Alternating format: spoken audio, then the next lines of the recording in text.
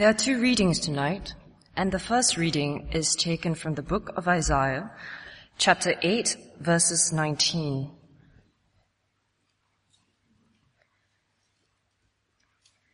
When men tell you to consult mediums and spiritists who whisper and mutter, should not a people inquire of their God? Why consult the dead on behalf of the living? To the law and to the testimony. If they do not speak according to this word, they have no light of dawn. Distressed and hungry, they will roam through the land. When they are famished, they will become enraged and, looking upward, will curse their king and their God. Then they will look towards the earth and see only distress and darkness and fearful gloom, and they will be thrust into utter darkness. Nevertheless, there will be no more gloom for those who were in distress. In the past, he humbled the land of Zebulun and the land of Naphtali, but in the future he will honor Galilee of the Gentiles by the way of the sea along the Jordan. The people walking in darkness have seen a great light. On those living in the land of the shadow of death, a light has dawned. You have enlarged the nation and increased their joy. They rejoice before you as people rejoice at the harvest, as men rejoice when dividing the plunder. For as in the day of Midian's defeat, you have shattered the yoke that burdens them, the bar across their shoulders, the rod of their oppressor. Every warrior's boot used in battle and every garment rolled in blood will be destined for burning, will be fuel for the fire.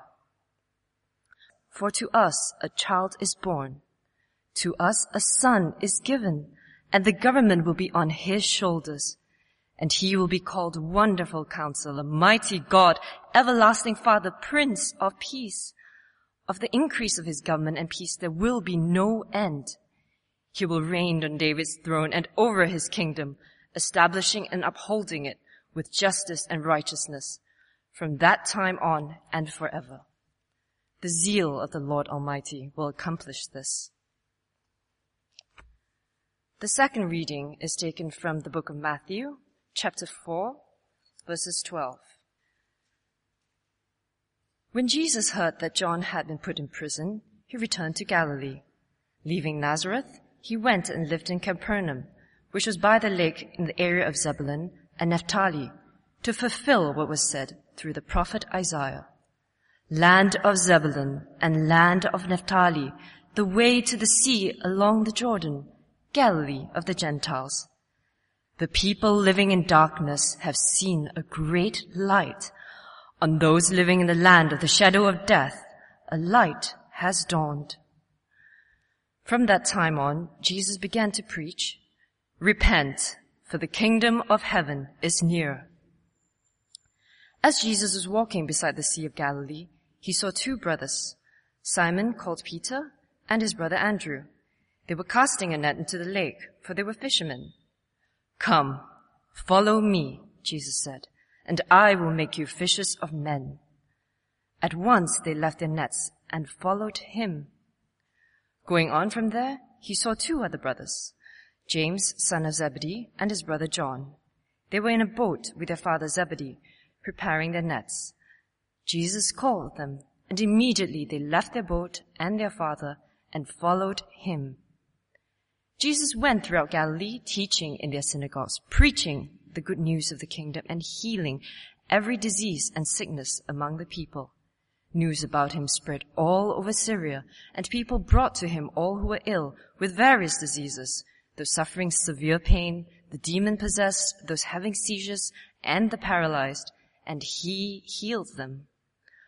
Large crowds from Galilee, the Decapolis, Jerusalem, Judea, and the region across the Jordan followed him.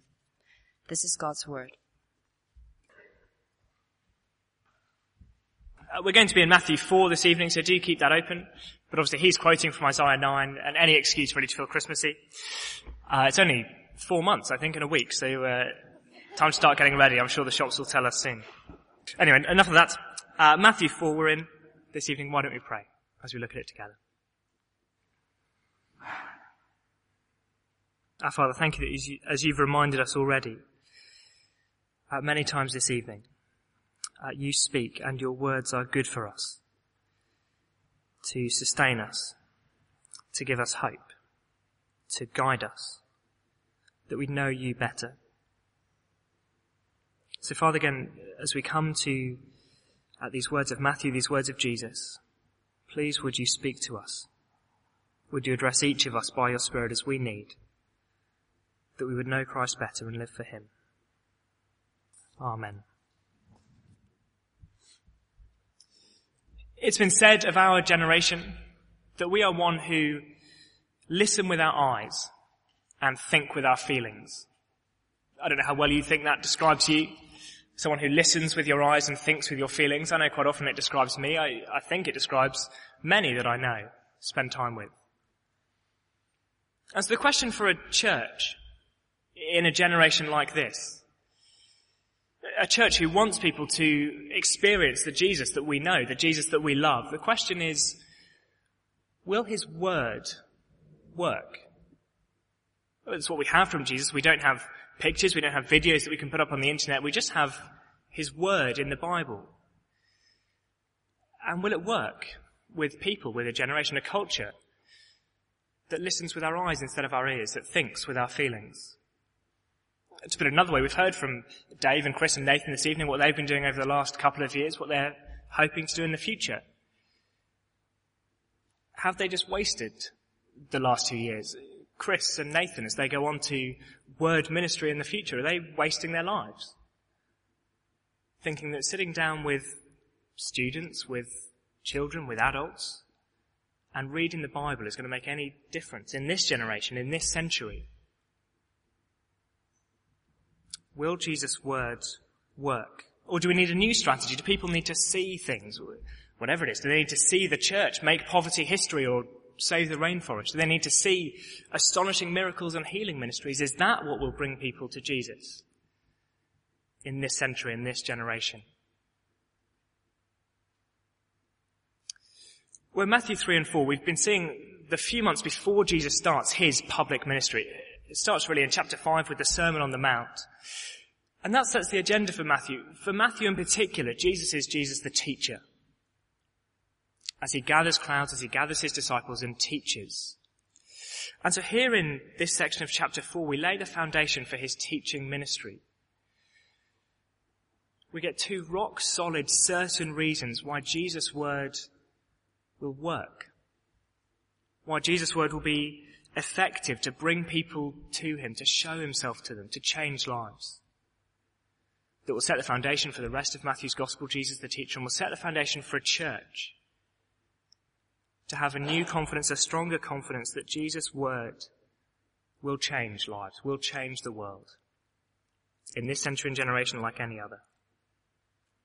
So as we look at it, we're going to see Jesus' word at work and see what it does.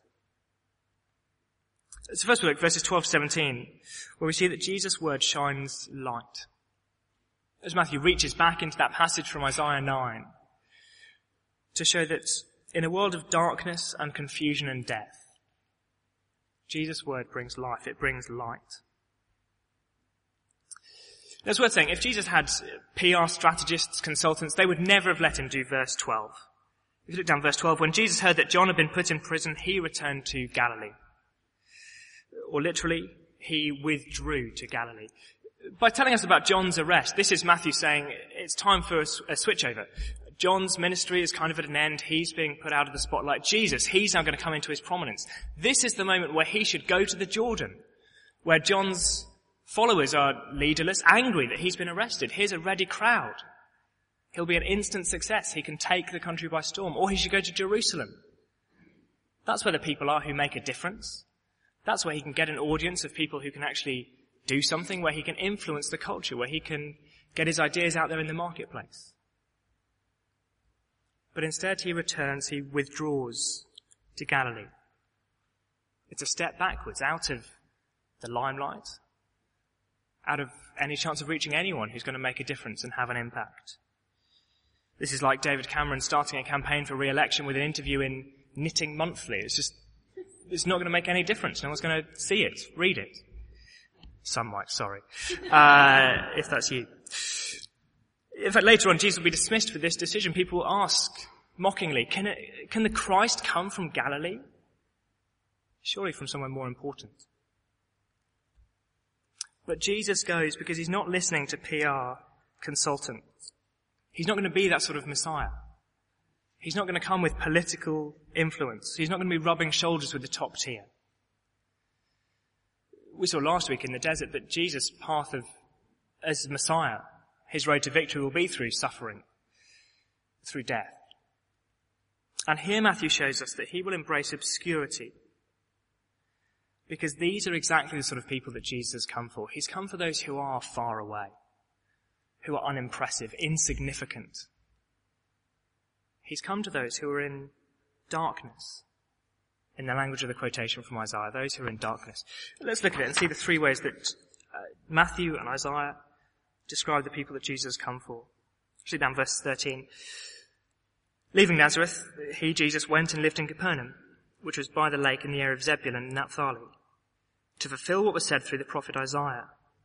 Land of Zebulun, land of Naphtali, the way to the sea along the Jordan, Galilee of the Gentiles.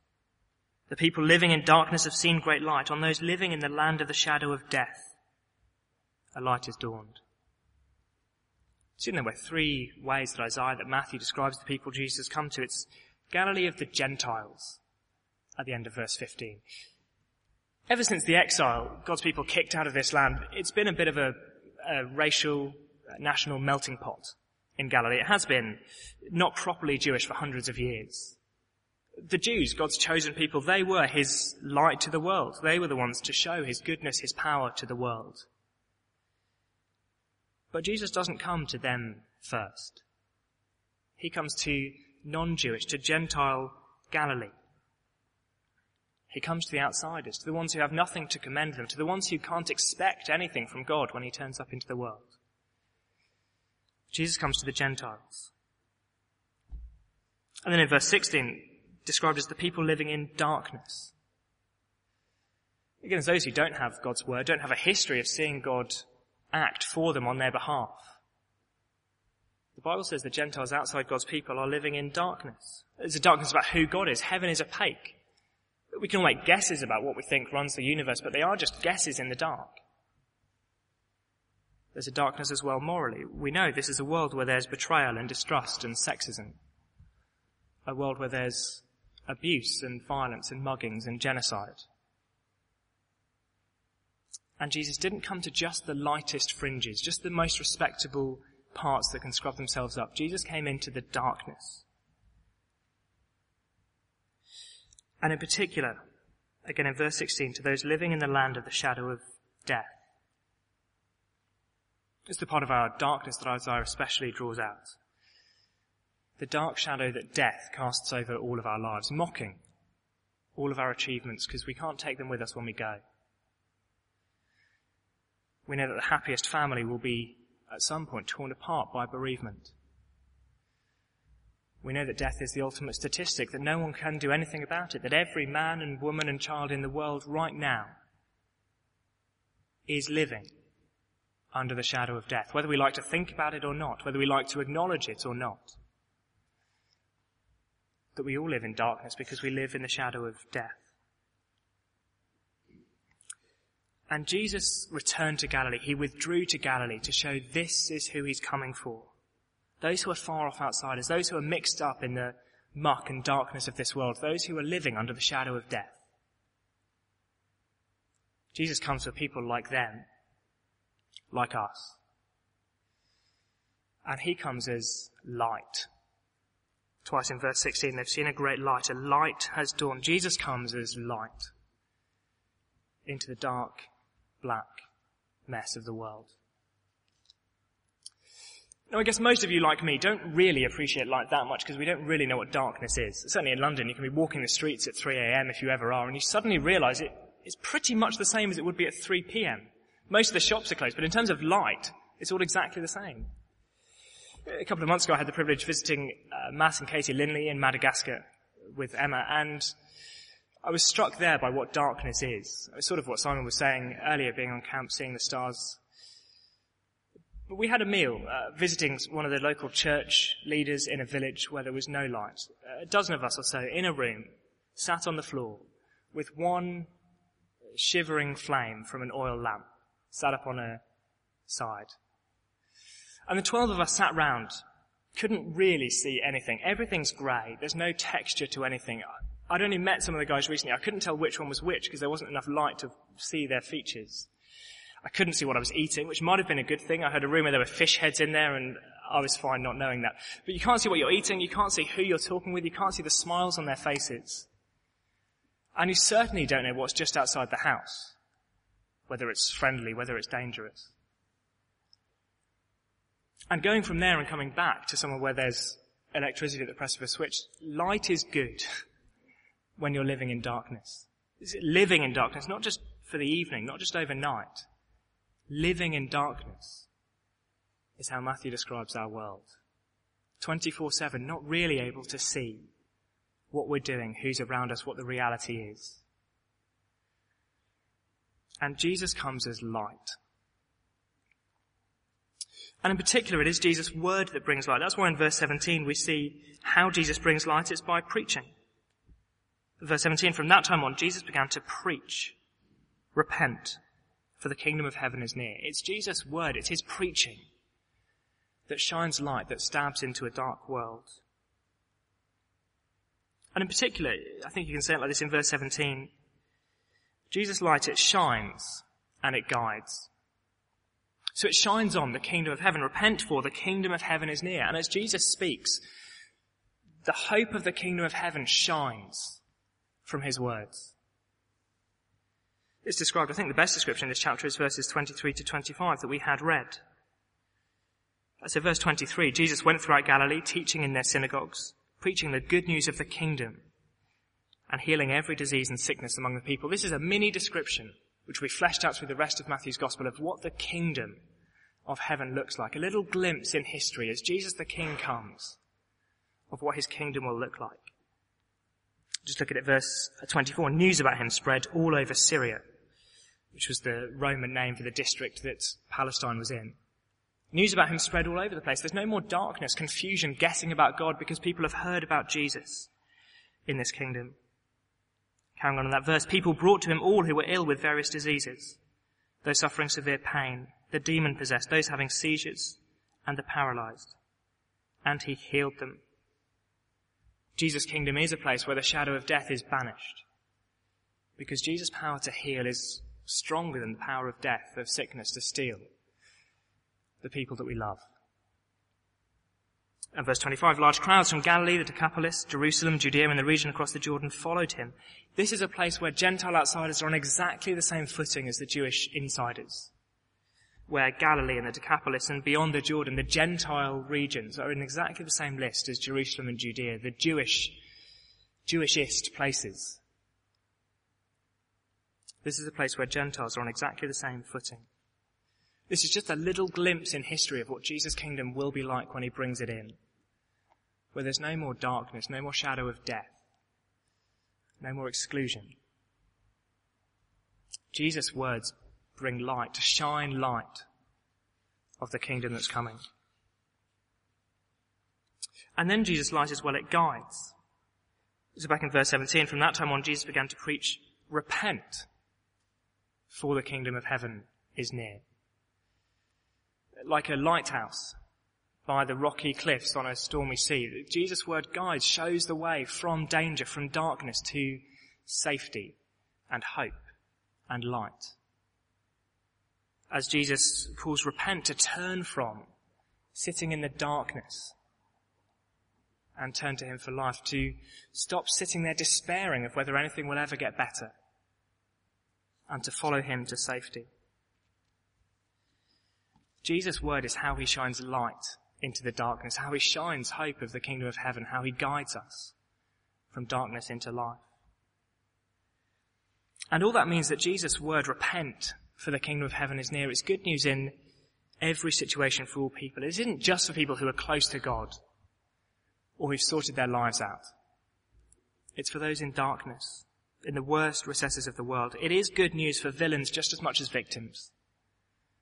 It's good news for dropouts just as much as do-gooders, for sinners as much as saints. It's good news in the brothel as much as in the boardroom, on death row as much as in Downing Street, in slums as much as skyscrapers. Because Jesus' word gives light into darkness. And if there are any of those situations where we can't work out how is Jesus' word good news, how is repent for the kingdom of heaven is near, good news in that situation, well, that just means we get to go back to Jesus' word. We need to look at it again and see there's more light in Jesus' word and Jesus' promise than we'd ever realized, than we'd ever dared to dream. Jesus' word brings light into the darkness of the world that we know that we live in. That's the first reason why a church can be confident in the power of Jesus' word. The second, in verses 18 to 22, is that Jesus' word makes fishers. In the language of Matthew, Jesus' word makes fishers. So verse 18, it's a normal day by the Sea of Galilee. As Jesus was walking beside the Sea of Galilee, he saw two brothers, Simon called Peter and his brother Andrew. They were casting a net into the lake, for they were fishermen. That's what they do. It's a perfectly normal day at the office, only their office is on the shore by the sea, throwing the net into the water, waiting a couple of minutes, pulling it out, see what's there. Throw some of them into the rubbish bin, throw some of them into the bucket, we can sell them later. Throw the net back into the water, wait for a couple of minutes, pull it out, some in the bin, some in the bucket. The net in, pull it out, the bin, the bucket, the net, pull it out, the bin, the bucket. A perfectly normal day. We've done this 1,000 times. Until verse 19, Jesus says, "Come, follow me, and I will make you fishers of men." At once, they left their nets and followed him.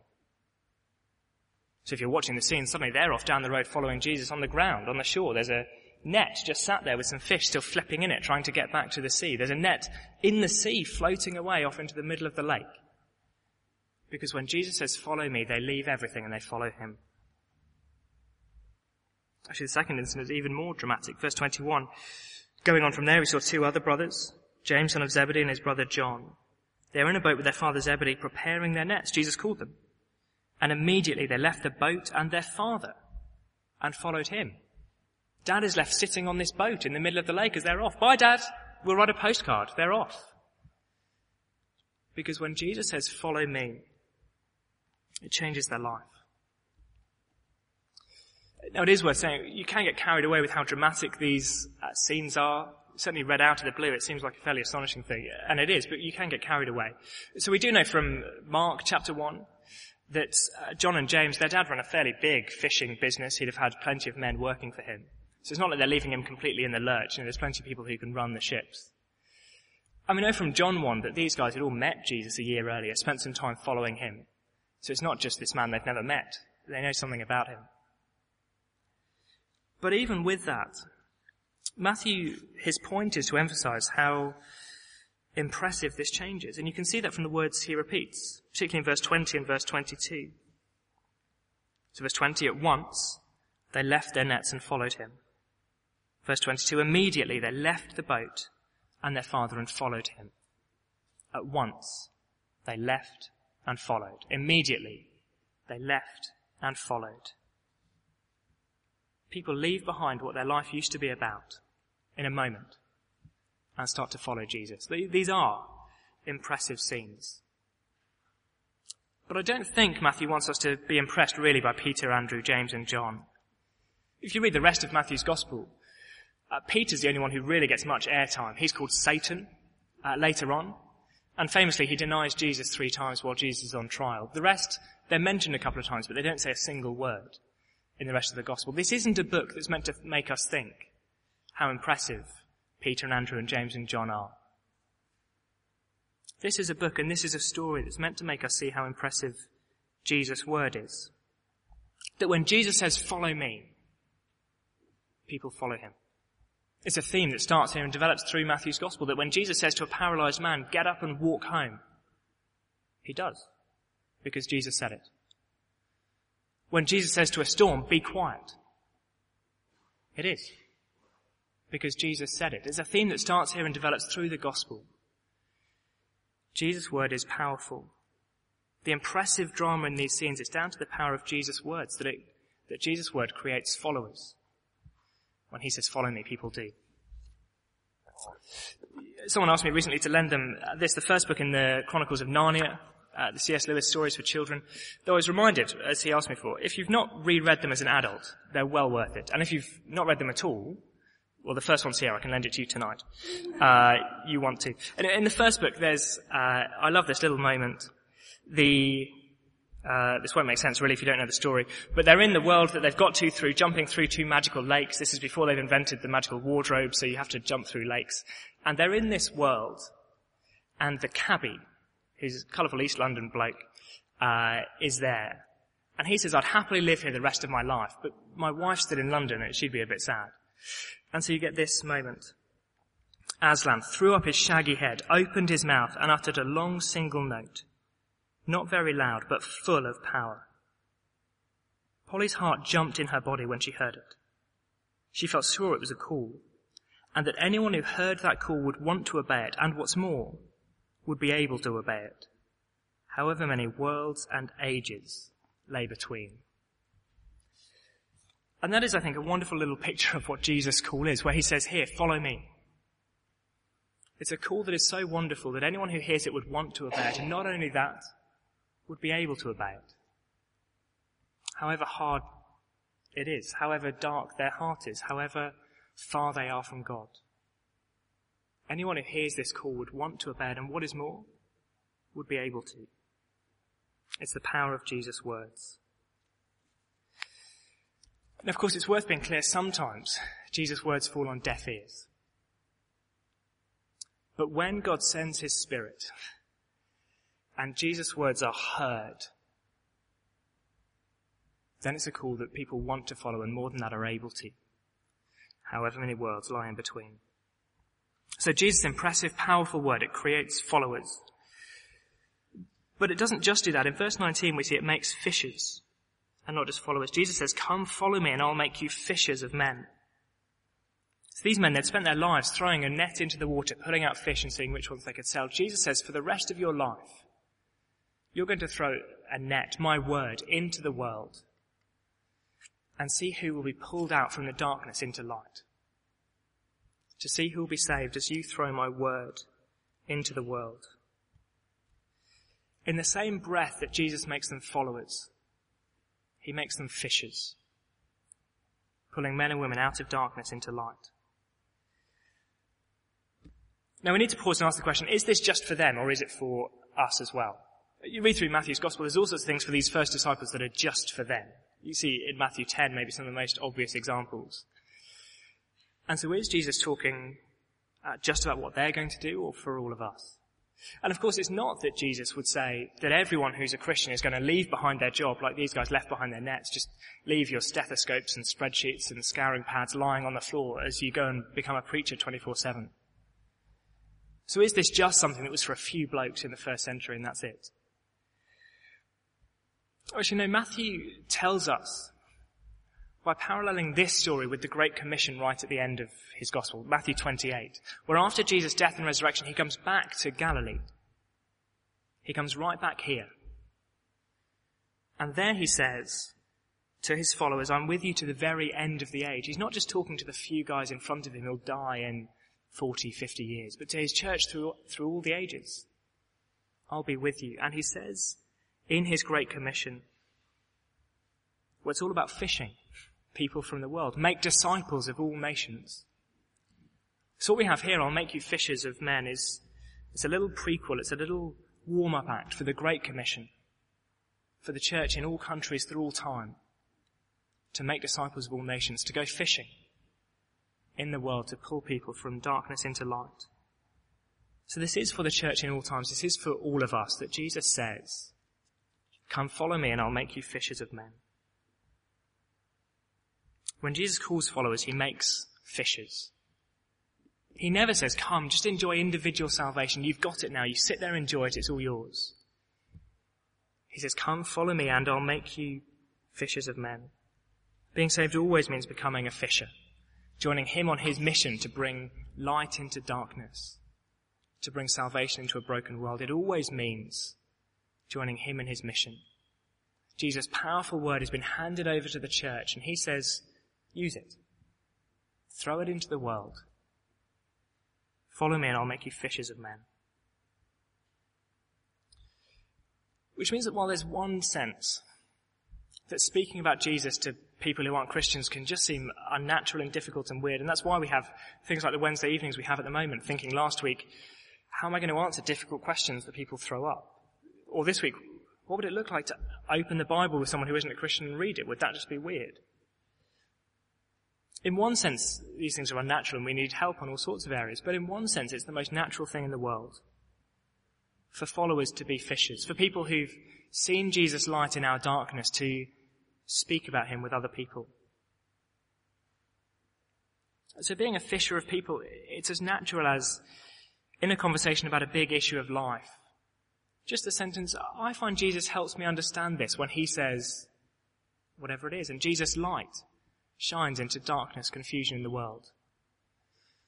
Or it's as natural as talking about the big problems of the world and just asking, do you think this will get better? How do you think we'll solve this? And then seeing if there's a chance to show how Jesus promises that in a new creation, if not before, he'll put every wrong right. And Jesus' light shines into the despair, the pain of this world. When Jesus makes followers, he makes fishers. And so it's the most natural thing in the world for people to speak of him, of his light, to shine it into the darkness. Jesus' word, it shines light, it makes fishers. That is the word that he's given to his church for all time. And so as we finish, for those here tonight who aren't following Jesus, will you? As Jesus says to us in this room, as he said to these by the sea, follow me. Will you? Follow this one who brings light. He'll clean up the mess. Who makes sense of the darkness. Will you follow him? Will you follow him and join him on his mission of pulling others from darkness into light? And for those who are following him, this is what we are. We are his fishers. There is no follower who isn't a fisher. We're throwing his word into the world, into the darkness, to see who is pulled out into light. Pulled out into the kingdom that we get a glimpse of in verses 24 and 25, where there is no darkness anymore, where there is no pain and death anymore, where there's no exclusion anymore. That's who we are. What an astonishing job to be given by this King Jesus. Take my word to bring people into this kingdom. Should we pray together as we go out into this week to do that job?